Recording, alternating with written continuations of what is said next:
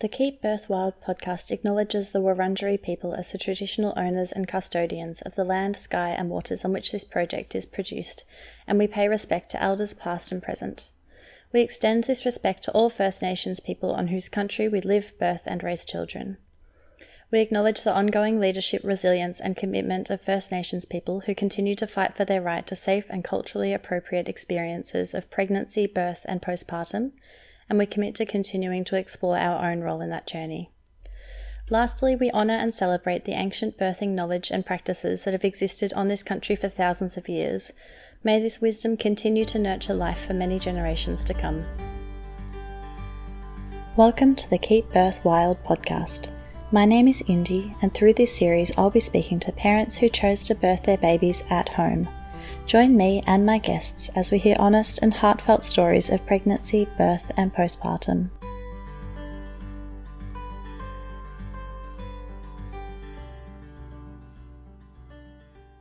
Welcome to the first episode of Season 2. It's taken me a while to find my way back here, so if you're an existing listener who's been waiting patiently, thank you so much for sticking around. In today's episode, Julie Bell is sharing her 4 birth stories. Julie is a doula and herbalist and the creative genius behind Blissful Herbs. Julie had 3 home births and 1 very fast shopping centre birth across 3 different countries, so this is a really interesting episode. She brings a wealth of wisdom and I really hope you enjoy listening today. Hi Julie, thank you so much for joining me on the podcast today. I'm so excited to speak to you and excited to get to know your birth stories and you a little bit better. How are you today? I'm doing really well on this beautiful sunny day. I even got some vitamin D. Oh, amazing. Would you like to start by sharing a little bit about yourself and your family and maybe a little bit about your work as well? I'm sure lots of people know what you do, but if you'd like to share that for those that don't. Sure. So I started life as a nurse and my mum was a hospital midwife and I'd never heard of home birth, but I knew I wanted something different to the standard hospital birth, and had the amazing opportunity to have my first baby at home in the west of Ireland, which was an incredible experience. And that only just stoked my interest in all things birth. So on coming to Australia a few years later, I trained as a doula. Then that led to doing a degree in Western herbalism. And so I started a little herb business called Blissful Herbs. And in particular, I wanted to provide herbal support for women during their baby having years. Lots of herbs for just simple, common ailments to help people feel better. So for little ones, things to help with coughs and colds and things like eczema, asthma, headaches, hay fever, sore muscles and aches and pains, and just sort of general stuff like that. And it's all about just having remedies in the pantry that you can pull out to help and support your loved ones through any minor sort of health challenge they might be having, and just support good nutritional status, and just provide some antioxidants to just reduce some of that allostatic load. And so I find it very joyous work because my happy space is feeling really in tune and connected to nature. And so really I think if there's a philosophy that sums up all of the work that I do in the world, it's promoting and fostering connection in a culture that has become increasingly affected by disconnection and separation. So everywhere we look, we can see the work of restoring empathy and restoring connection in a world that's constantly trying to divide us and pit us against each other and tear us apart. Yeah, amazing. And amazing that you're infusing that into all of your work and that there's so much depth to the reasons why you do what you do. It's really beautiful, and it definitely comes across in your products, which I'm sure so many of the people listening will have used before. And would you like to share a little bit about your family, your children? Yes, my husband is American, and we met when we were doing volunteer missionary work over in China, which is we were there for 17 years and had 3 of our children while we were serving over there.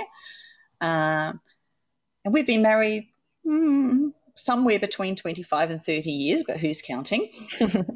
We had 3 children in rapid succession, 3 little girls, and then we lost 1 little baby, and that was an experience of a miscarriage, which was really, really bittersweet, but it had its own blessings, and I'd have no regrets about that whole experience. It was an experience that I actually really treasure, even though, of course, it was a loss and it was sad. And then finally we had baby number 4, 8 years after baby number 3, our first boy. So my children are all aged between age 23 and about to get married down to age 10 and just about to embark on puberty. So, yeah, really interesting. Yeah. Yeah. And we're going to hear your birth stories today, which I'm really excited about. And that's a fair way back in time to go back to your first pregnancy. But if you want to travel back to that time and just before you conceived, how did you feel about embarking on motherhood, and what was your sort of awareness of what birth was going to be, what pregnancy was going to be, and what sort of options for care might look like for you once you were pregnant? Yeah, that's really interesting because we were married for 5 years before I thought of having children. And so I wasn't a young mum. I was already 30 by the time I conceived. But I still felt really young within myself, which is quite a classic sort of autism thing. And I was really fit and healthy because of the extremely physical work that we were doing in China. So I still felt like I was just in a world of discovery about what this whole business of becoming a mother was about. And I'd been on the pill for quite some time, and conceiving didn't come quickly or easily. And it was really the difficulty around conceiving that made me start doing some research. And I went to the library there in Hong Kong where we were staying at the time, and I found so many interesting books from all sorts of different perspectives and sort of fields of expertise. And I just felt as if God was just like spoon feeding me the necessary and relevant information that I needed. So I found out that, for example, the pill, when you take the pill, there are certain fat-soluble vitamins that you tend to store in excess, while there's more fragile water-soluble vitamins that you tend to become deficient in, such as vitamins C, E, and B. So therefore, I found some studies that showed that taking reasonably high doses of vitamin C had been shown to really promote fertility. So I thought, okay, well, I'm going to start finding out what foods are really rich in all of the B vitamins. And as a young woman, even though I was a nurse and we kind of glossed over these sorts of topics in my nurse's training, I'd never really applied that to myself and my own body. But now I had an incentive to really find out about these things. So I had a list of the foods that would support my nutrient status in all of these ways. I learned that how important protein was and why I needed magnesium and best ways to get bioavailable calcium and all of these things. So in the length of time that it took me to successfully conceive, I learned heaps about how to look after myself, because if you're promoting the health of your reproductive cells, you're actually promoting the health of all of your cells. And then, I looked at it from the perspective of supporting male fertility as well. And then I basically realized the reason I wasn't conceiving was because of the after effects of the pill. And as I supported my body to heal from the pill, guess what? I became pregnant. And so this whole journey of learning, I think, was really empowering because it made me feel responsible for myself, and it gave me a sense of confidence that when I researched things carefully and put together knowledge, I actually wasn't too bad at researching and putting together information for myself. And then I began to share my discoveries with other friends and they experienced some positive results as well. So pretty much at that point, I was really addicted and became a birth junkie. And I had some great influences as well. So other people in the sort of the expatriate or missionary community who were also bringing their expertise and their knowledge of conception and pregnancy and birth, and I was able to weed out the good information that I thought suited me and discard some of the information that I wasn't so keen on. Yeah, so it was, the whole thing ended up being quite encouraging and empowering for me. Yeah. And I think you mentioned before that your first baby was born in Ireland, is that right? That's right, yes. That's right. So did you move over there from China during your pregnancy, or how did things come about? And once you settled in Ireland, what sort of birth support did you find there? Well, we had been in Hong Kong, and then we went to do a 6-month training course in England. And so while I was there, I was 6 months, 7 months pregnant, and I had the opportunity to join the National Childbirth Trust in England, and they used to do these sort of like birth education classes. And so there were 12 other couples in the class that we joined. And the woman who was running the class kind of eyed me up, and she got my number pretty quickly. And she said, here's a book I think that you would be interested in. And it was Spiritual Midwifery by Ina May Gaskin.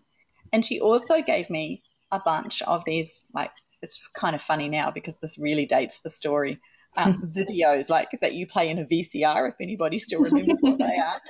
And so I was watching video footage of women actually giving birth under their own power for the very first time. And I was riveted.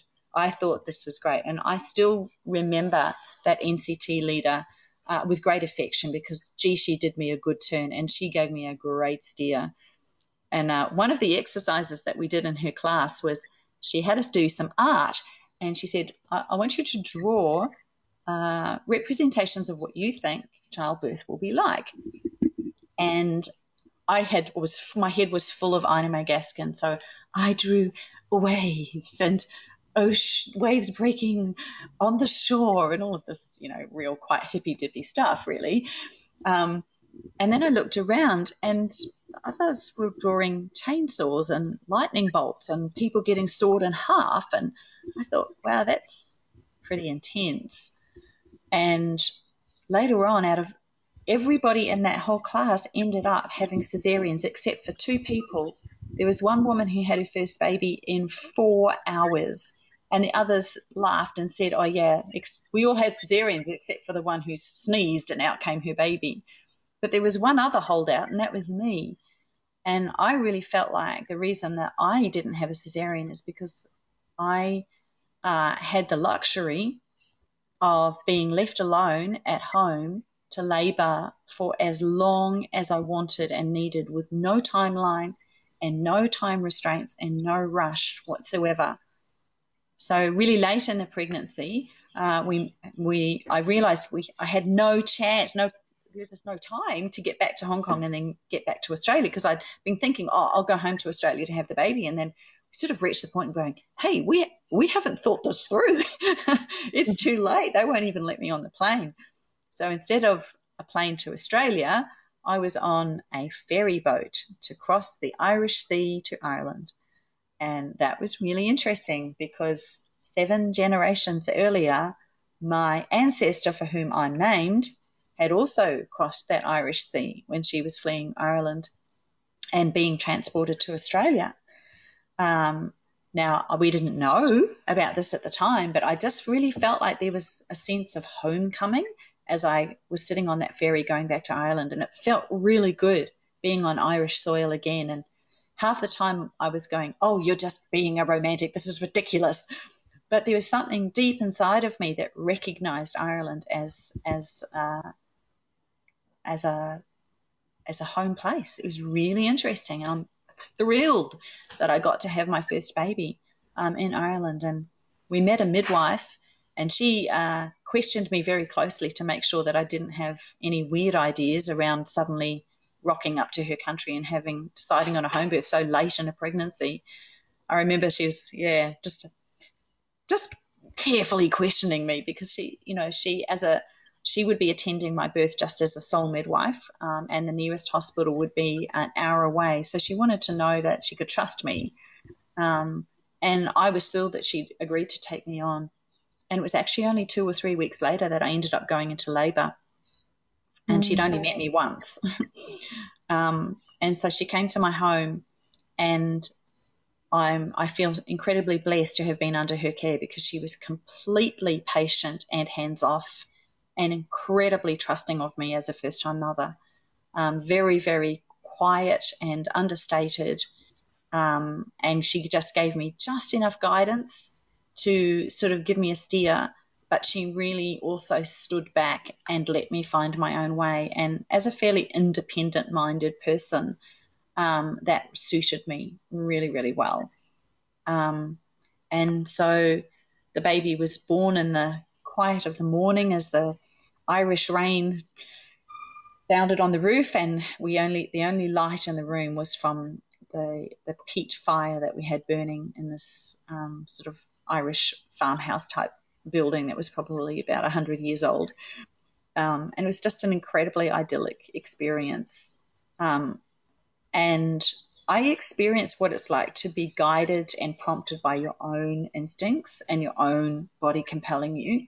So one thing that happened is that I think sometimes with first-time mothers, you can get to 10 centimetres dilated and nothing is going to happen until you get to what Gloria LeMay calls 11 centimetres dilated. So it's like your cervix has not opened up like that before ever. This is its first time. So it can be sort of open but still a little bit tight. And sometimes, people talk about a cervical lip and stuff like that. Well, I was having minimal vaginal exams, so I don't know if I had a lip or not, and I'm so glad that I didn't know. What we did know is that nothing was happening. There was no descent. But I knew within myself, I'm sure that I'm fully dilated. And this midwife had the wisdom not to do a curiosity examination at that point, but wait for something to happen. And I felt like I needed to be upright. So the way I was working my way through the contractions was in an upright position, holding onto my husband's forearms and swaying quite vigorously from side to side. So a contraction would come and I would sort of like freeze like a deer in the headlights. And then I would tell myself, no, if you stand still, it is not going to hurt less than if you move. So move. So then I would sort of sway and rock from side to side through the contraction. And then suddenly, out of nowhere, I dropped onto hands and knees, just quite out of instinct. And the midwife said with quite a satisfied expression, now the baby's coming. Women often drop to their hands and knees to be close to Mother Earth when the baby's about to come. And she was born, and I experienced the fetal ejection reflex. So I didn't have to do any volitional pushing at all. This force just took over the same way as if you're retching, like to vomit, and it just happens. There's nothing you can do to make it happen or stop it from happening. That's what it felt like. And it was fantastic. I could feel my face squishing up. I was like, huh, what's going on? My face never does that. And I could feel the stretching in my vulva. And it was amazing. It was like this incredible expulsive force just took over me, and it felt good. It did not feel scary or traumatic. It felt really intense. But I just remember feeling powerful and satisfied because I had this experience of my body's working and it's working really good. And the midwife also said at that time, oh, look, there's that perineal massage paying off, because she could see how my perineum was stretching really good. And baby was born. I had no tears. My husband caught the baby. He passed her to me. I was holding her. And we were speechless. We could not say a single word. We had nothing profound to say at that time when we were listening to our little baby's calls. And she didn't, cry or wail. She just sort of went, ah, look. It was so cute. And we were in love. And so it was an incredibly positive birth experience. And then after that, I had my amazing herbal bath. At that time, I ordered these incredible bath herbs from a company in America, which is where I ordered all of my birth supplies. And I loved that herbal bath so much. It just felt like something that was just so romantic and deeply symbolic, just sitting in the bath, healing after childbirth, holding my velvety newborn. And it was heavenly, it really was. And I remember when I got back to Australia, I was like, I want Australian women to have this treat as well. I want to make bath herbs for them. And that's really like how Blissful Herbs began, was with the postnatal bliss healing bath herbs. Mm. And you know how I said before, like I draw lessons from nature? So one of the things if there's two things that I would love to bequeath to women soon to birth, one is the spiraling concept, and the other one is to go and walk in bare feet in and out of the waves at the ocean and let the ocean speak to you. And go swimming in the ocean and make like a dolphin. So I had some amazing ocean teaching me, talking to me, helping me prepare for birth experiences throughout my 4 births. And I've noticed that late in pregnancy, I have this deep, deep yearning. There's 2 things I've got to do. One is reconnect with my women forebears, and the other is to get near the ocean and immerse myself in the ocean. So you can't predict. You can stand on the shore and stare out to sea, and you cannot control or predict the rhythm of the waves as they come or how forceful or gentle they're going to be. It just is. It's the rhythm of nature. And I just felt like this was like a masterclass in understanding what contractions are like. And if you're in strong surf, stormy surf, and the waves are going to come in, and you can see a wave forming and it's going to come and crash into you, if you stand there fearful of what the wave is going to do and you let it crash into you, you'll get tumbled and then you'll get disoriented, and it's actually terribly scary. It's happened to me a few times.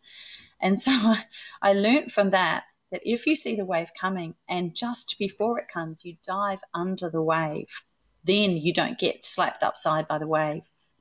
And that's what was going on in my head as I realized when I feel a contraction coming, if I stiffen and try and brace against it, this is not going to help. I need to dive under the wave. And so what I would do is I would greet the contraction with a deliberate breath before it really mounted. Just when I could sense that it was on its way, I'd take this really deep breath and slow exhale, and I'd start to move. And I'd get the rhythm of my swaying going before the intensity of the contraction hit. And it's just like an example of, the waves at the ocean really helped me figure that one out. And the other thing I'd just add to that is like, that's what worked for me. Okay. So what works for me in labour is nobody needs to tell me what to do, and nobody needs to put any time pressure on me. It's going to take as long as it takes, and I need to walk and stay upright. So except for, lying in the birth ball or having a nap or, most of the time, if you see me in labour, you'll see me walking, pacing, standing upright and swaying, because that's what works for me. And given the fact that I'm a person who's done a lot of mountain hiking and a heck load of walking all around Asia, it makes sense that I would be one who walks to manage labour. So for me, I've seen other women, the way they manage labour is to be completely still. I supported one woman who all she did was just sit like right on the very edge of her bed, bracing herself with her arms. And as long as nobody touched her, nobody spoke to her, and nobody interrupted her, she was just fine. She had really, really short, intense labours, and sitting completely still in a deep, deep place of concentration was how she managed her labour. And I was in awe. And I just loved that her personal style was so different to my own. And I just want to really encourage and bless women that, trust your own style and your own ways of managing, and, trust your own body's wisdom, and the way you approach it could be really different. A good thing to remember. Yeah. For the And then I read, I think it was, there was a video called Birth as We Know It. which I think was a woman from Russia. And it was just a really beautiful, inspiring birth video. I encourage people, watch all the birth videos you can. And this one, Birth as We Know It, it talked about the spiraling concept. And I sort of meditated on that concept, and I thought, this makes a whole lot of sense to me. So if you think about it, like our circulatory system is a spiral in the clockwise direction. And our digestive tract, again, it's a spiral and it goes in a clockwise direction.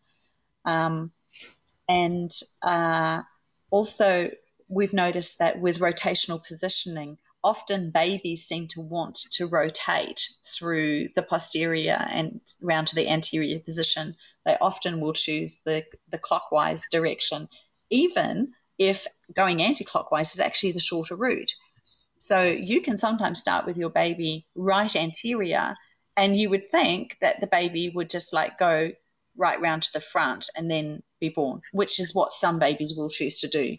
But we have to be prepared for the possibility that the baby may choose to go right anterior, right lateral, right posterior, left lateral, and then left anterior, and then decide to descend and be born. So that I just thought that was really interesting. But I also noticed that, Michel Odent, the French obstetrician, he said birthing women are drawn to water. And I firmly agree that the option of water should be available to all birthing women. That's my dream, whether it's a natural body of water or a birth pool or a bathtub or a shower, just something. And in the same way, I've noticed that spiraling seems to really help.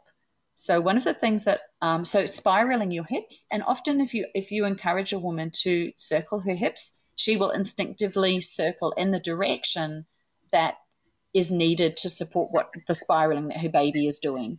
And quite a lot of the time it seems to me that that's a clockwise direction. But if she instinctively spirals anti-clockwise, there'll be a reason for that. So that's one form of spiraling that you can do in labor. But the other thing that I've done is, you know how you can set up a fitness circuit where you go to one activity and you do that for 2 minutes and then you go on to another one.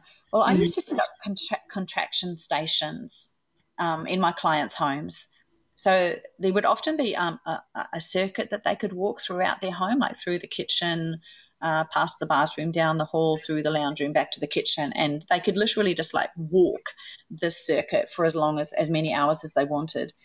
And along the way, I would just create comfortable little contraction stations, whether it was sitting astride a straight back chair or leaning over the kitchen counter, which is nice and sturdy and usually the perfect height, or kneeling down over a birth ball, or kneeling on the couch, or holding onto the railings here, or going up and down these steps here. There would be sort of like little activities for them to do at dotted points all around this walking circuit. And that having that circuit to walk and having something to do next seemed to really help people manage some of that sort of labor maths and that kind of self-talk that can be going on in your head. So that's just a couple of examples of the spiraling concept, and I'd really love to encourage women to research it yourself and see what does it speak to you, and how do you think that might work for you. The way that you approach it could be really different, but it seems to me it's a great concept. Absolutely. Yeah. I love asking that question and sometimes not asking and hearing it in interviews of how people coped with the intensity of labour and all the different ways that people cope and do different things that just sort of arise instinctively for them during labour. And I think it's beautiful because sometimes educating yourself through story and through listening to other people, and sometimes you wouldn't think that you would remember every single thing, but things pop up in labour that you've heard or you've heard or you've read, and in a similar way to affirmations can become things that are really helpful. And that's one thing I love about interviewing people is hearing about the different ways that they kind of cope and find things that work. And especially from the experience of someone like yourself who's also a doula and attended so many births as well. one of the great values of the podcast that you're doing, Indy, is the power of story. So I have a theory. I don't know how true this is, but this is my theory that I feel like earlier on in your pregnancy, you can use the power of your cerebral cortex to gather information and data and facts and do the learning. But I feel like later in the pregnancy, the shift in our hormones draws us into a much deeper part of our brain. And that part of the brain, which is, if you think about the fact that our birth hormones are produced and released in the pituitary gland, which is just under the hypothalamus, which is that really, really deep part of the brain, which is where we process symbol and story and deep emotion. So what I find is that when our hormones are mounting towards the end of pregnancy, we become really attuned and super aware and much more spiritually sensitive and in tune and much more susceptible to the power of artistic messages and symbolism and poetry and art and images and impressions and anecdotal story. So I highly rate the sharing of stories as a form of birth education because I think it really speaks to and nourishes that deeply intuitive aspect of our knowledge. So, if we approach things to do with human health and wellness only from intellectual knowledge and only based in data and fact, which I highly rate, by the way, and we definitely need that, but also just marrying that to the role of intuitive, instinctive, cultural knowledge is really, really important too, because it's a different style of receiving and imparting knowledge through the telling of stories. And some cultures have that as a primary way of educating the next generation, probably more so than our culture. So there's lessons there for us to learn. And there was one guy who wrote a book called Narrative Medicine, and he was a PhD, and he was examining the power of storytelling woven in and out of concepts of illness and wellness in other cultures, including his own. And I thought, this is absolutely spot on because you need a bit of both. We need the empirical, but we also need the intuitive. So what I find is that if you find that you're really, really drawn to birth stories and watching heaps of birth videos and, somebody's amazing story or photograph just makes you bawl your eyes out, you're not being a softie. No, you're using the deeply intuitive knowledge that you're meant to have late in pregnancy to support you in making really personal, safe choices for yourself and your baby, figuring out what feels right for you and having the courage to stick to your guns and assert what's important for you. So I love the way that the telling and sharing of stories is part of our birth preparation and our birth education, and the way that we bequeath birthing knowledge and wisdom to the rising generations. I couldn't agree more. You've articulated that beautifully. So, moving forward to your second pregnancy, how were you feeling coming out of sort of postpartum and in the throes of early motherhood about bringing another child in? You mentioned that they were in close succession, the first three, so it must have been all pretty fresh to you. Yeah, I was ecstatic to be a mum. I thought my baby was the most precious, adorable little thing, and I just enjoyed her as a person so much. I was really, really loving motherhood. I'd waited a long time to become a mother, and now this was just like a gift of life. It was fantastic. So really happy days. And when I became pregnant again, I remember feeling a bit shocked, and I really thought, oh, I can't manage. I can't do two. And I remember feeling really flustered and going, oh my goodness, what am I going to do? And at that time, I've had sort of like moments through my life where I've sort of really met with God. So I understand everybody's perceptions or the way that we experience God are different and unique. So I can only talk. This is how it's been for me. So I really felt, I went to a particular course that was talking about how you can pray for your unborn child. And it was just like I had heavenly revelation, and I began to hear from God in like a really, really intimate way. And I really felt like God told me that she was going to be a girl. I'm going to cry now. And that her name would be Saoirse, which was an Irish name that we'd already picked out and knew and loved, because it means freedom. And at that time, my husband and I were being really impacted by Christian legalism or fundamentalism, which is basically like the letter of the law, and it can be very judgmental and quite damaging. And it seemed that we were journeying out of quite a rigid form of Christianity into a place of grace and freedom. So that was the journey that we were on at the moment. And I really felt like God was comforting me and saying, this little baby, Saoirse, the freedom girl, is going to be part of your journey out of bondage and into the liberty that I have for you. And I began to sing a song to her in the womb. And the words were, "For you were meant to be, you're a daughter of destiny, created in love, formed by his hand." And I just used to sing this over her. And in this way, I began to really bond with my baby and seeing her as a whole person and a vital part of our family. And I remember, praying for her that her little spirit would not receive any rejection from the ambivalence that I'd had at first.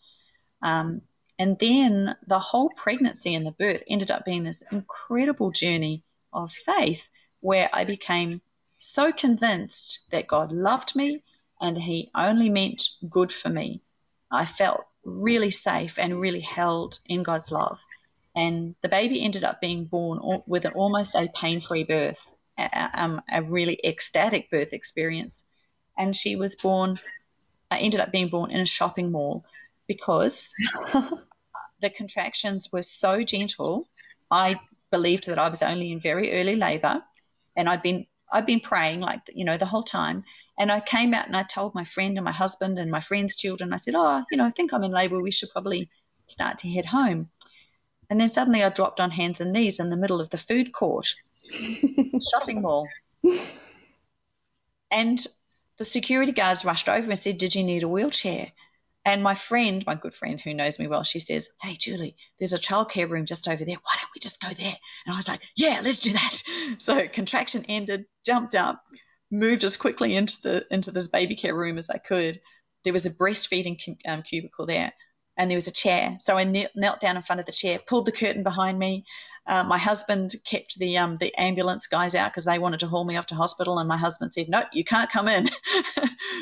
And at the next table, there happened to be a midwife having her lunch. And she came and tapped me on the shoulder and said, "Hello, my name's Beryl. I'm a midwife. Would you like me to help you?" And I said, "Oh, sure, the more the merrier." 20 minutes later, I'm holding my baby. And it turned out that particular midwife happened to be the colleague of my mother, who was working as a hospital midwife in New Zealand at that time. Incredible. Wow. And where was she born? What country was this, in Australia or? This was in New Zealand. Right. Okay. So your second was born in New Zealand. Okay. Yeah. So, wow. Her birth certificate says that Takapuna Mall was Takapuna Shopping Centre was her place of birth. Wow. Yeah.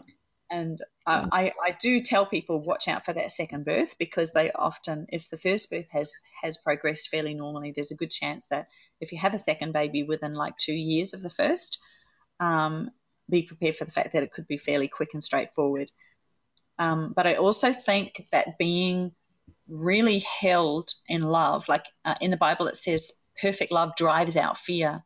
And if there was any birth that I really was not beset by any fear and I felt really, really safe and secure and held in love, it was that birth. And I'm sure that had something to do with just the way my hormones were operating and the way that I felt that sort of sense of ecstasy, and the way that the birth progressed without any kind of impediment or resistance. So that was birth number number 2, the shopping mall birth. Amazing. And how did you adjust to being a mother of 2 very young children? Yeah, I remember I had a few meltdowns in public because I had not really taught my 2-year-old that she needed to stay with me and couldn't run off, because she was used to running off wherever and I just ran after her. I couldn't now because I had a newborn. And I had a classic time where she was running off through a crowded shopping mall again. Gosh, what is it with the shopping mall dramas? And I had a shopping cart full of food, and my little newborn nestled, in her little car seat. And I'd lost my toddler, and I was in tears. What a terrible mother I was. And this older woman brought caught Talitha in her arms and brought her back to me, and told me about how I could tell her to hold on to the side of the pram wherever we were going. And then she sat down next to me and she just looked at me and said, "Mine are 22 and 20 now." And that's all she said. And straight away, I just knew that she totally, totally got it. And she was so respectful and wise. And it was just exactly what I needed. And that was the turning point. After that, I really figured out some little ways and methods of coping. So one of the things that I would do was teach my little 2-year-old that when I got her out of the car, that she had to keep both hands on the side of the car. So I would make like little games out of things. And when we would walk down the street, she would have to hold on to the side of the pram until I said she could go, just to stop her from like tearing off. And she was a pretty smart little cookie, and I think she adjusted too. She realized that she actually had a little sister, and there was some stuff going on. So another thing that I used to do is, okay, we had no car, right? So we used the pram for everything, shopping, everything, right? So I would take my baby sling, and when the baby was happy to stay in the pram and be looking around and chatting to his sister and so on, then I would leave her in the pram. But if for any reason she started communicating to me and letting me know that she wanted to be closer to mum, then I would lift her out and pop her in my sling and, hold her and cradle her like that. And then maybe the toddler would hop in the pram and I would walk with, cuddling my little newborn and pushing my toddler. So these are the ways that we got around as a threesome. And you just, as a young mum, you sort of like figure out these little things. And another thing that I quickly figured out is that my children, if I tried to feed them, this is when they were a bit older and they were both in little high chairs, they were just horrible. Oh my gosh, it was like every mealtime was insanity. It was just ridiculous. And this is crazy. They're just like, it was like a food fight every time. I was like, this is driving me up the wall. What am I going to do? And then I realized that I pointed their high chairs towards me, and I had a stack of cute baby books with all full of bright colors and funny, and I would read to them while they were in their high chairs. And I would do all of the voices and make it as amusing as I could. And they would eat with no complaints and no food throwing and no wriggling and no meltdowns and no problems whatsoever. So I was like, oh, I see what needs to happen here. I need to feed their minds as well as their bodies. And I don't know, it's just a few little things like that you figure out. And I was also really fortunate that I had 3 quite good sleepers in a row.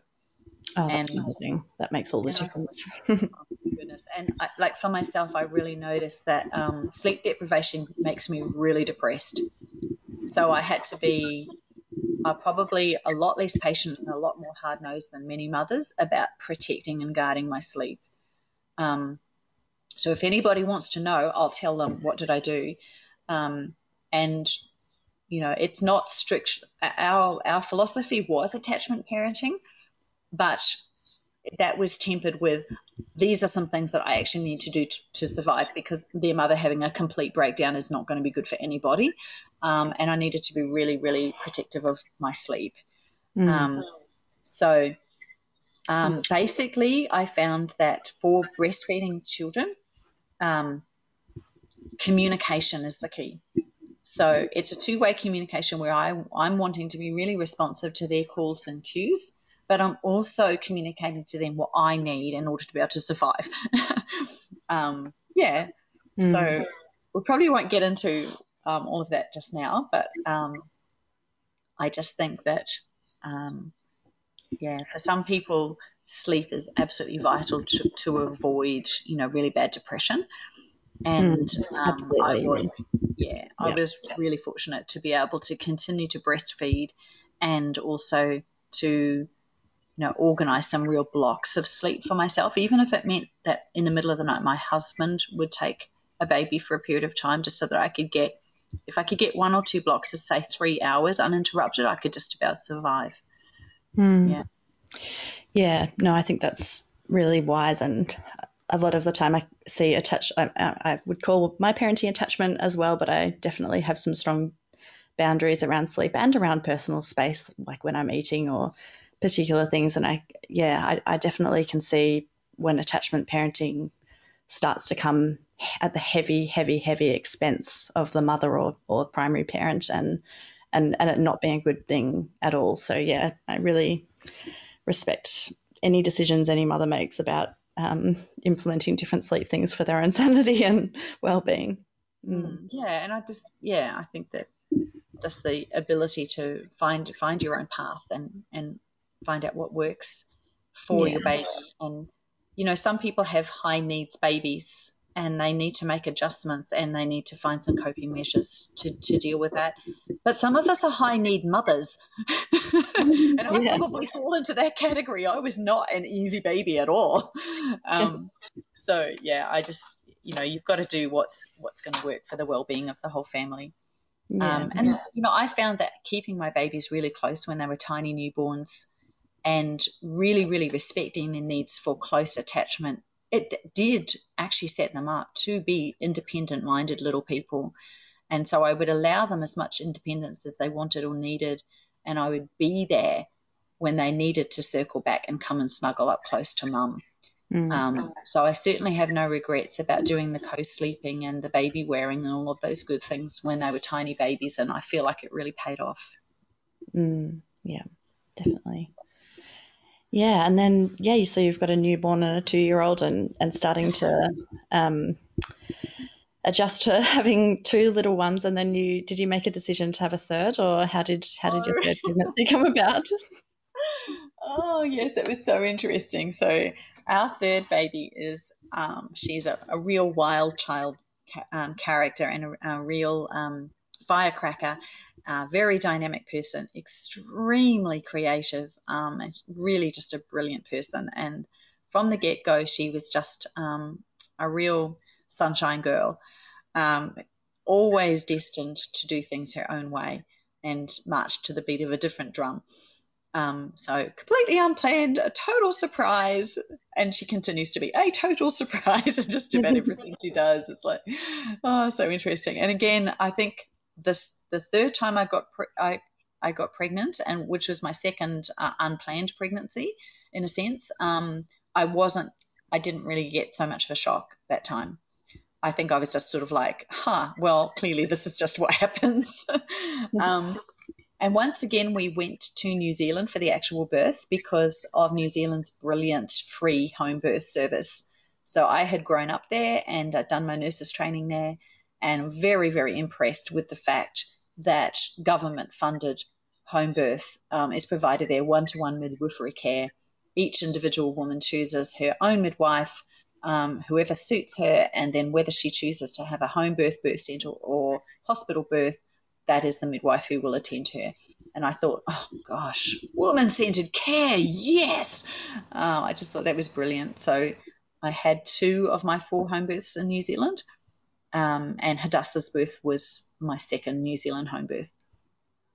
So once again, I got to choose my own midwife, and this was really interesting because the pregnancy was perfect. I had absolutely no problems whatsoever. I was happily looking forward to the adventure of giving birth again, and suddenly was beset by irrational fear for no reason. And again, this was like one of those special sort of like God moments where I just used to go for long walks out in the fields behind the house. And I was going, what God? What is this? Why am I feeling. And, I felt like God warned me that there was ill intent against me and the baby. And I feel like he gave me some like special verses from the Bible to pray over myself and my baby for protection. And I went into the birth feeling like there was potential risk ahead, but that I would be okay because God had given me the tools that I needed. That was my mindset as labour began. And the midwife came and said, there's meconium, you need to move to hospital. And I said, if I go to hospital, what will happen to me there? And she said, well, your uterus is broken. It's clearly not working. It's not working at all. So when we go to hospital, we'll induce you and we'll get those contractions happening like they should. And then if you can't push the baby out, we'll give you a cesarean. And I thought to myself, is she trying to do reverse psychology? Because that sounds like a nightmare to me. I don't want to do that at all. But she really pulled out the dead baby card, and she basically said, you're talking about knocking off brain cells. You won't thank us for the outcome. And she was really, really pressuring me to go to hospital. But I knew that my baby's heart rate was fine. And I was like looking at the meconium and going, well, it's really just light. And she is like slightly past term. Like, are we so sure that this is definite fetal distress here? But she kind of wore me down, and I opened my mouth to say, okay, then we'll get in the cars and go to hospital. And my husband interrupted me, and he just said, what if you said that she's got to have antibiotics at 18 hours after her water's broken, and it's only 16 hours post water's breaking now. So what if we spend the next 2 hours just walking around and trying to get her into labor? How about that? And so he negotiated to give me 2 extra hours. My baby was born 1 hour and 58 minutes later. Oh. And the last words, the midwife was not happy about this at all, but her last words as she walked out of the house was, Julie, get walking.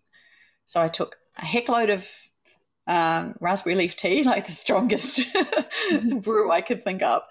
And I actually sat down and I put my hands on my abdomen and I prayed for my baby, and I prayed for a normal progressing labour and a normal birth.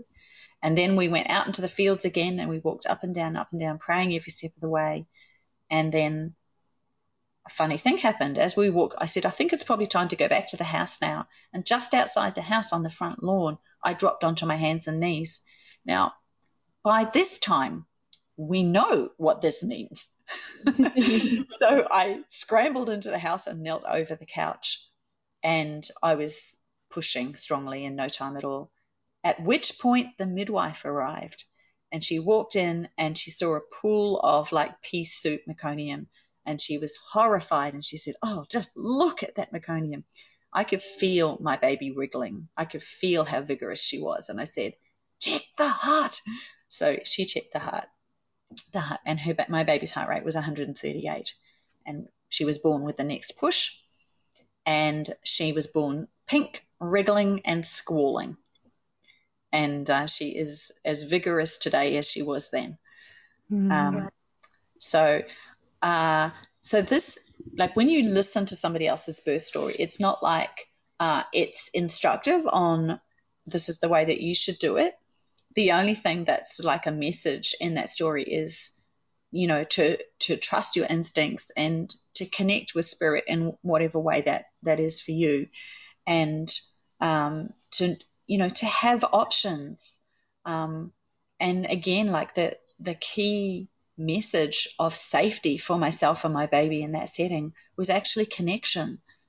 And even like that midwife, because of the one-to-one midwifery thing, and she knew that I had a strong bias to want to have a home birth, she trusted me that when I made a decision on my own, she was actually willing to allow me to do that.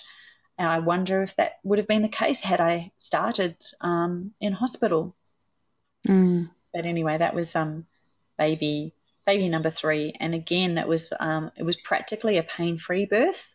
And I remember the buzz of the hormones was so intense I felt quite stoned. Not that I don't know what it's like to be stoned, but what I imagine being stoned is like. I was like, my head was like, it was really otherworldly, and it was like an altered state of consciousness that was actually quite delirious and quite ecstatic. And I remember even thinking at the time, like, wow, is this a birth hormones? This is amazing. So again, it was an incredibly positive experience. The only thing that I didn't like is how methodical and brusque the midwives were immediately afterwards, and they took the baby from me to do all of their weighing and measuring and so on. And I get upset when I look at that part of the birth video now, because I feel like going, no, you stop that. Give that newborn back to that mother. You've interrupted her skin to skin, and you can do your measuring and stuff and your paperwork later. I can really see that my golden hour of bonding was interrupted, and really unnecessarily. Like, it was obvious that this baby was a fine specimen with brilliant APGARs, and there really wasn't any reason to rush the birth of my placenta and to rush the newborn exam. They really needed to just leave me alone to bond and snuggle and cuddle and sniff and smell. And I would really have loved to have been able to birth my placenta my own way when I felt good and ready, and to not have my skin to skin interrupted like that. So as a doula, I'm super, super sensitive to that when I support mothers, and I do everything I can to try and guard their golden hour. Yeah. Yeah, beautiful. And yeah, how were you feeling moving away from that birth and adjusting to having three little ones close together? Much better adjusted. And by this time, I had a very sentient 4-year-old who was able to follow verbal directions really well. And she had a really good head on her shoulders. And she was a lovely big sister to number 2. And so that I had 2 really capable, sensible little girls, a 4-year-old and a 2-year-old. And they adored their baby sister so much. And they were brilliant. And to be honest, they actually were a real help. And continued to be so. And I think probably I had a more realistic idea of what motherhood involved, and I had my own little strategies and systems by this time as well. So I knew how, for like, one of the things that I would do is I would give my baby all of the loving, like really try and like love her up and get her love tank really nice and filled. And then I would lay her down to sleep while she was still awake, really drowsy and really snuggly and comfortable, but still awake. And just let her experience the last 30 seconds or 60 seconds of falling to sleep by herself, because I wanted her to know that I don't put her to sleep. She puts herself to sleep. Going to sleep is something that she does by herself, and going to sleep is something that she's capable of doing. So that if she would wake again in 40 minutes, if she so wanted to, she would know that going to sleep is actually a really, really nice thing, and she'd do it again. So just like little strategies like that. And it was really satisfying to see them work, like to see this really contented baby just lying there with her eyes open, just lying there. I might give her a little pat, and then she just, like, her eyes get more and more droopy, and then she nods off to sleep. So yes, the third time adjustment to becoming a mum of 3 was definitely easier. Easier than 1 to 2, yeah. Yeah. Or none to 1. That's a big one. Yeah, none to 1's pretty massive, but again, I think in my case, I was so more over ready to become a mum that I sort of embraced the whole thing, pretty readily. Yeah. Except for the sleep deprivation, which was hard. Yeah. And were you still living in China at that time? Well, we ended up going back to China, Hong Kong, when she was about 2 months old, just in time for the SARS epidemic. Ah, And amazing. yes, and that was really interesting, going through an actual epidemic with 3 little children aged 4, 2, and newborn. At the time, I'm really, really glad that I actually have that comparison to what we're all going through now. And it's been really instructive and informative for me I'm able to compare some of the dynamics going on now with what was going on then. And I've also got, I don't know, I've just got some kind of reference point, like, okay, this is a pandemic, this is what we do. And eventually it will go away and we will get through it. It's going to be a drag for a couple of years. Who knows? It's always hard to know how long Ebola is going to hang around or how long SARS is going to hang around. But this is not it for eternity. There's going to be a change because I've lived it. And I think just having that lived experience of what a drag it is to be doing lockdowns and masking in public places and social distancing and hand washing and, oh my goodness, hand sanitizer absolutely everywhere. Having been through it before and seen it come to an end, it gives me a lived experience of a confidence that pandemics actually do eventually end. And I think sometimes when you're stuck right in the middle of something as ghastly as coronavirus, it's, sometimes you can kind of worry, is this ever going to be over? Will we ever get back to some semblance of normal? Yeah. And that experience must give you so much empathy for the women who you're now working with as they have newborns and very young children navigating a pandemic, because obviously it's there's lots of different groups who find these sort of conditions really, really challenging, including parents of really young children and people who are pregnant and birthing. So that experience must make you really be able to connect with women at this time well as well and understand what it feels like. Yeah, there's a saying, motherhood needs company, and what I actually found the hardest going back to Hong Kong was not the fact that we had to do, lockdown or isolation or anything like that. It was the fact that I had no support network over there at all. If anything, quite the opposite. So there was quite a dynamic of a form of Christian patriarchy that was at play amongst the missionary community over there. And I was sort of like really cast off, I would say excommunicated as a person who had too many what they would deem to be feminist notions about men and women being equal. And my husband and I did everything as a team. He was as involved in hands-on parenting and housework as I was, and I was as involved in the actual work and ministry and leadership as he was. And they didn't like that at all. And so we actually received a lot of religious shaming and I would say spiritual abuse because of our stand for equality. And so therefore the environment that I was in was toxic and it was incredibly not encouraging or supportive. And so the loneliness that I felt as somebody doing the really hard work of mothering young children was awful. It was actually, to be honest, quite traumatic. So I'm very aware just how much motherhood needs a witness, not necessarily somebody who can come in and do the stuff for you, but somebody to come in and bear witness to your process and say, you are an amazing mother. You are doing really well. I'm so impressed. I'm so proud of you. And you can do this. And if you need me to take the older ones out to the park for a little while so that you can have a nap with baby, let me know how I can help. And I really wish with all my heart that mothers had a heckload more social support and just affirmation from society in general to say that the work that they do is valuable and it's amazing and it yields incredible benefits for society that are really, really underrated and undervalued. Yeah. And underpaid. Indeed. Yes. Yes. And you've got an 8-year gap between where you didn't have any children before your youngest was birthed. So what did you get up to in that 8 years and where did you find yourself landing by the time you fell pregnant again? I said to my husband, clearly we are fertile.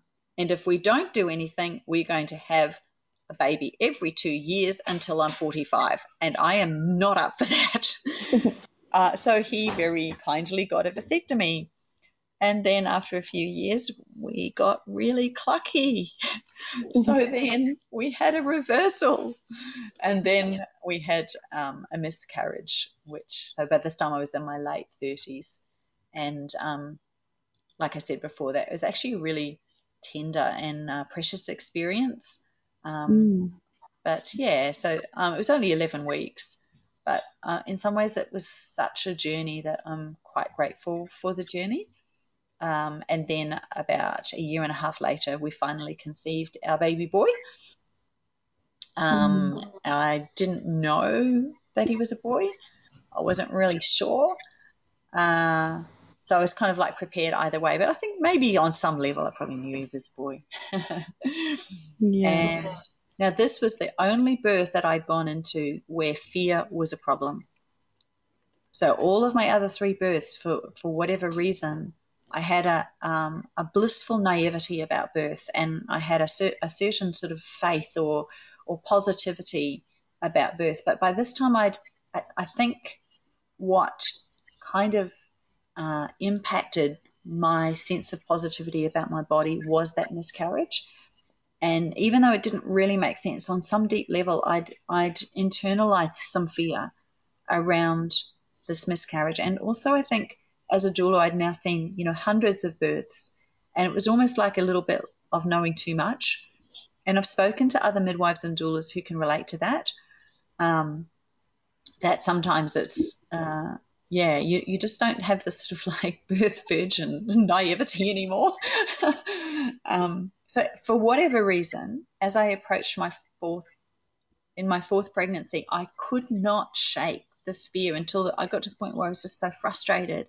And I was just like, why? What is my problem? Why can I not just shake this fear and why can I not just get into a happy space about this incredible privilege of being able to be pregnant at the age of 42 and have a baby at the age of 40? So finally, I had a beautiful mother blessing towards the end of the pregnancy.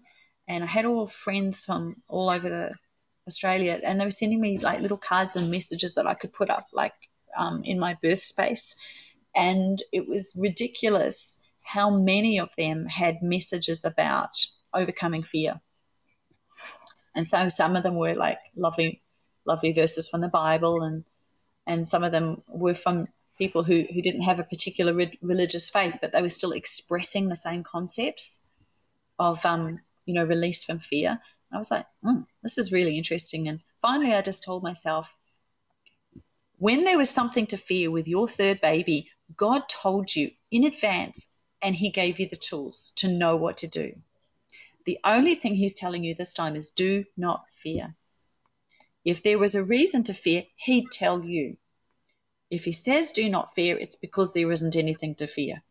So in this, and by the way, that thinking, I have just completely given you a perfect example of how the autistic thinking works. Just by the way.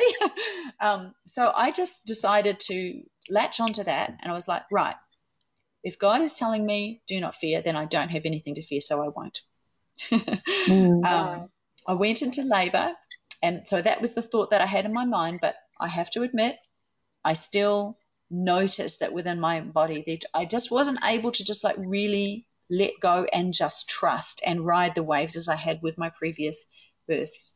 And there was one time this baby was posterior, and all of my other babies had been anterior, and this little boy was posterior, and he was not budging. And I went on the Spinning Babies website, and there was a story on there. So the power of story again.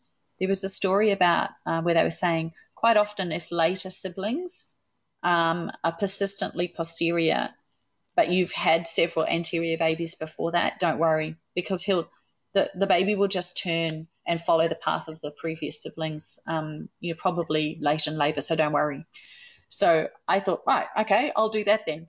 Sure enough, he turned right down low in my pelvis, and I had back-to-back contractions that lasted for about 5 minutes where I did nothing except yell my head off. And I've got it on video. I can prove it. My children have never heard me yell like that. I have never heard me yell like that. The cat got offended, put her ears down, and slunk off in disgust. And it was not fun. Because these were the contractions that were actually getting my baby turned around into anterior. And I was pretty disgusted too. And after that, I just like, you have this journey in your head with your own self-talk, right? So my self-talk said, I cannot do another one of those. I need to find a better way. And I remembered that business about diving under the wave. And I realized that I needed to find a place of deeper surrender than anything I'd ever done before. And if you can see the photographs of me, I've got my hands out, and it was like everything in my body was like trying to just like reach this place of deepest surrender. And that really helped. And actually, that would have been transition as well, because I could feel him coming down. He was actually starting to be born at that point.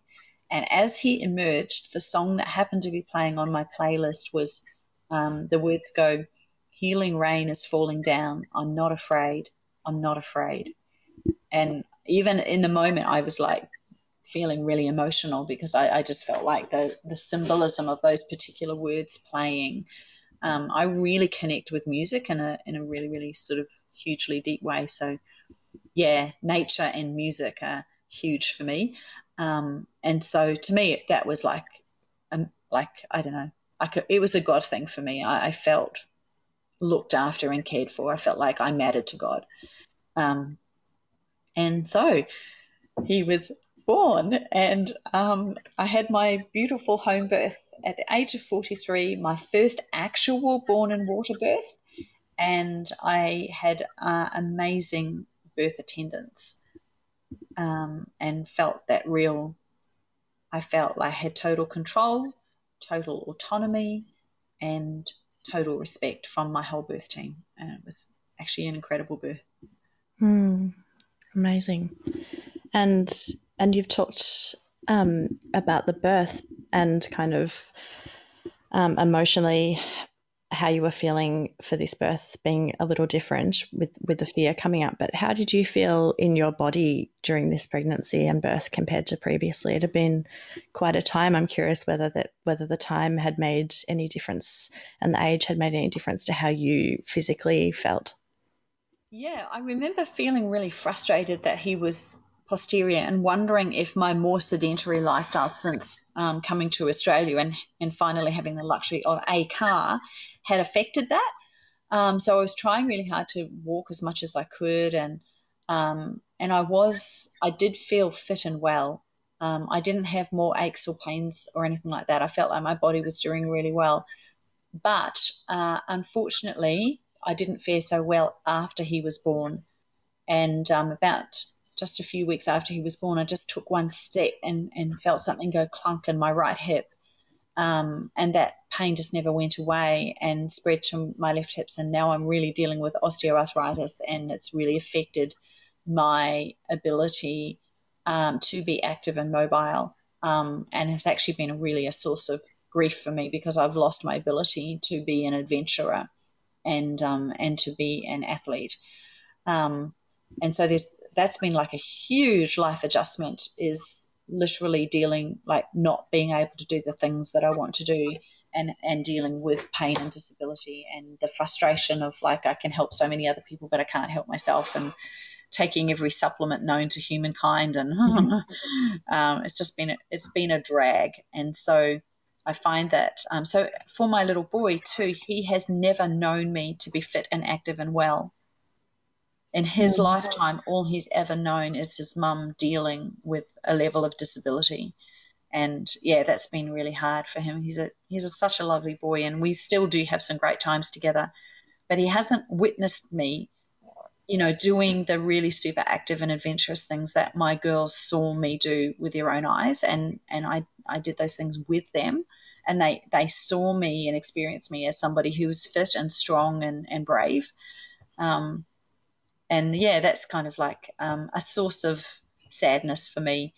But on the other hand, having the miscarriage and then having Rory and then having issues with my hip joints since then, there's the other thing. Oh yes, the other thing that was a tragedy for me. Like, this is probably the only really negative thing that's ever happened to me in all of my baby having journey, is I had inexplicable low milk supply with my baby boy.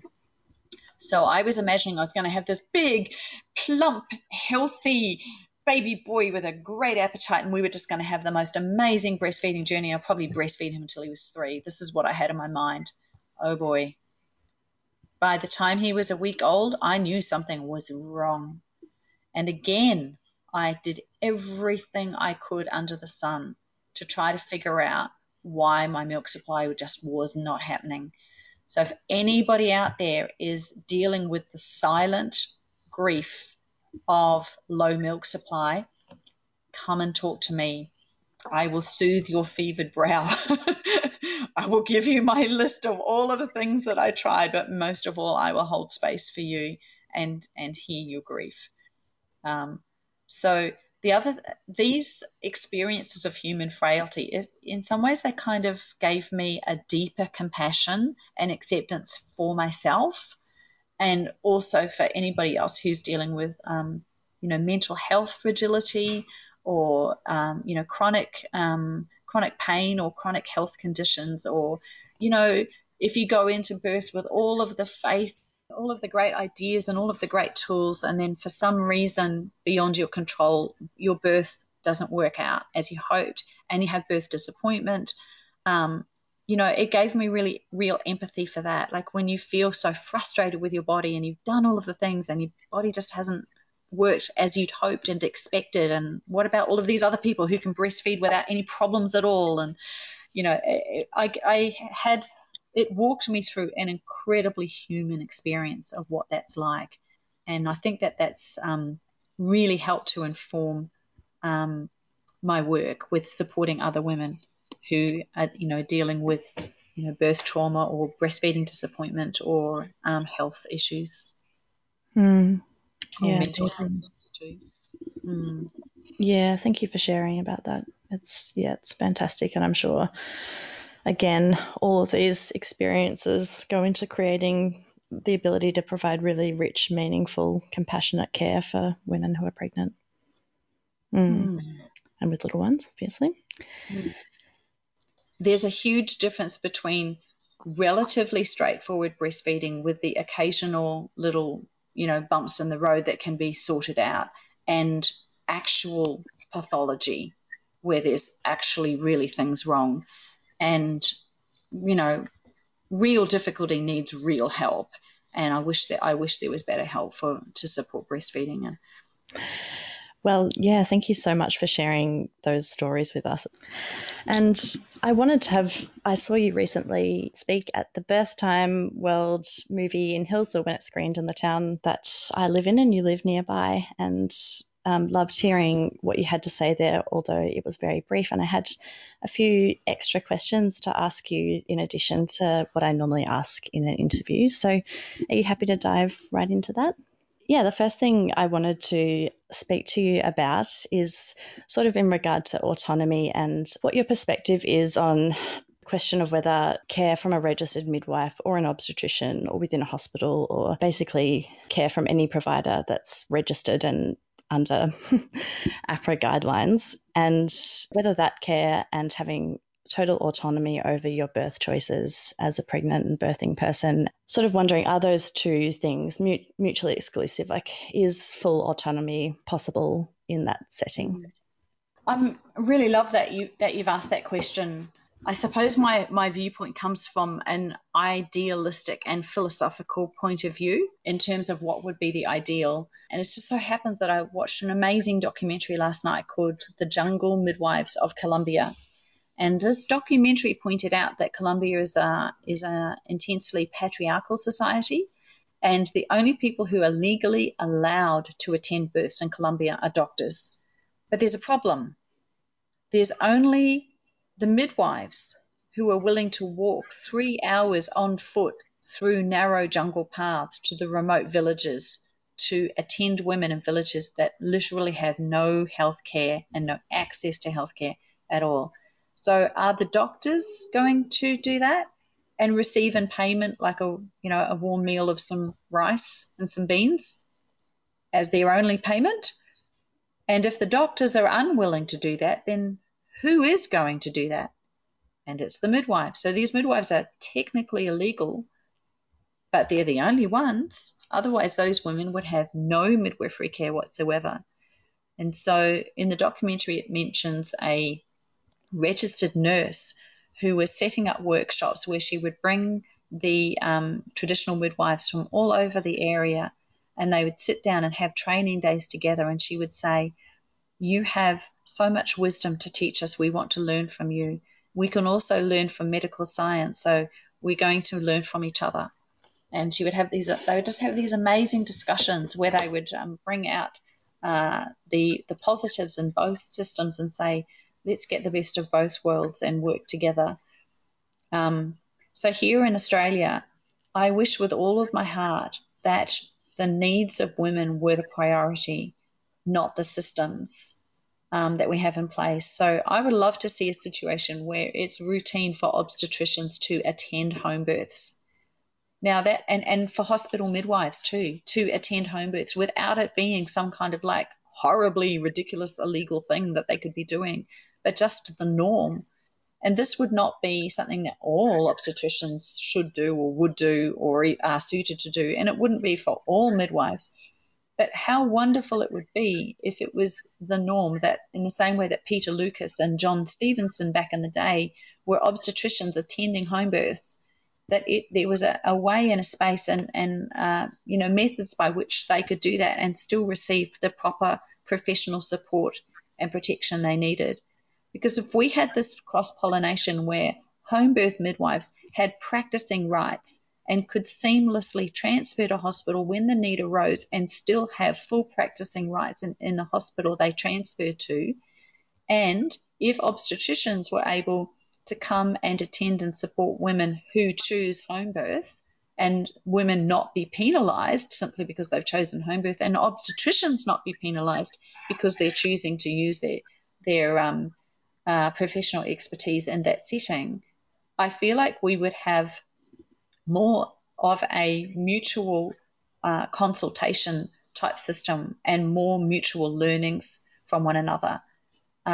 If it was commonplace for obstetricians to observe home births themselves, and there was a sense that, like, if you wanted to set up, say, a birth house like the birth house in Bendigo, and there were obstetricians who would say, I'd like to partner with you in that, and feel free, if you've got a tricky case or you want another perspective, call me up and I'll definitely come and consult with you and work with you to help the Bendigo Birth House have amazing outcomes. So this is the kind of like cross-pollination and mutual respect for the midwifery model of care and the medical model of care that I would love to see, that I think would yield far better outcomes for mothers, babies, and just be provide that more personalised one-to-one care that we know is so highly rated. So yeah, I guess we can dream, huh? Yeah, absolutely. And I think you've sort of covered some of the other questions that I had about what, in an ideal world, what you think things could look like, and you've sort of spoken to that a little bit. And yeah, coming off the back of watching Birth Time, how do you feel about the concept that they provide as a solution, that concept being one woman, one midwife? How do you feel about that as a solution to the obvious systemic issues of violence and harm to women and birthing people in hospital systems? Having experienced that in my own skin, I know it's good and I know that it works. And it's really interesting to me that they have established that in New Zealand, and it is really, really, it yields really high rates of safety and satisfaction. So as a clinical concept, it works, and it works for clinical safety. And ultimately, I don't think that it is at any loss to the economics involved either. So I'm really for it. Especially because as a consumer, I've experienced it in all 4 of my births, where I hand chose my midwife myself. I was in total control about who I had and didn't have in my birth space. And whatever my birth choices happened to be, they were supported. I would really like to see much more professional support and respect for independent private midwives. I think it's really pathetic that if we're not going to properly support professionally and back the private midwives that we've got, then how in the world are we going to support private obstetricians who choose to support birth houses and home birth midwives? None of this stuff should involve, penalties and a punitive reaction. We should be regarding those who support birth choices and natural birth in our country as absolute heroes. And instead of, giving them the impression that there's some kind of like rogue cowboys that are putting women in harm's way, it's like, well, if that's what you think, make it safer. Give them some funding. Get them properly staffed and properly resourced and with the proper legal protections and the proper insurance protections, and then we'll see. And the fact is that everywhere in the world where one midwife, one woman has been trialed, it's been ridiculously successful. It has yielded incredible outcomes, and it has not been financially prohibitive. So there's no excuse. There is zero excuse. And I do think that the path forward is to make it not so much midwife-led as woman-centered. If we look at what is safest for the woman, that is going to be what is safest for the baby. And at the end of the day, what is safest for the woman and the baby is going to end up being what is most professionally satisfying and rewarding for the midwives and the obstetricians involved. I was casting my mind over certain obstetricians around the world who have been very much involved in the midwifery model of care and in supporting home birth. And you can see just from their writing and the way they present themselves that it has been an incredibly rewarding line of work for them. Yeah, absolutely. Thank you so much for listening into today's episode with Julie. You can find some photos from her pregnancies and births on the episode webpage, as well as links to some helpful resources she has generously shared. If you don't already follow Blissful Herbs on Instagram, I highly recommend finding her there. She shares lots of fantastic content, but particularly loads of birth footage. And stay tuned for a bonus episode later this week. Bye!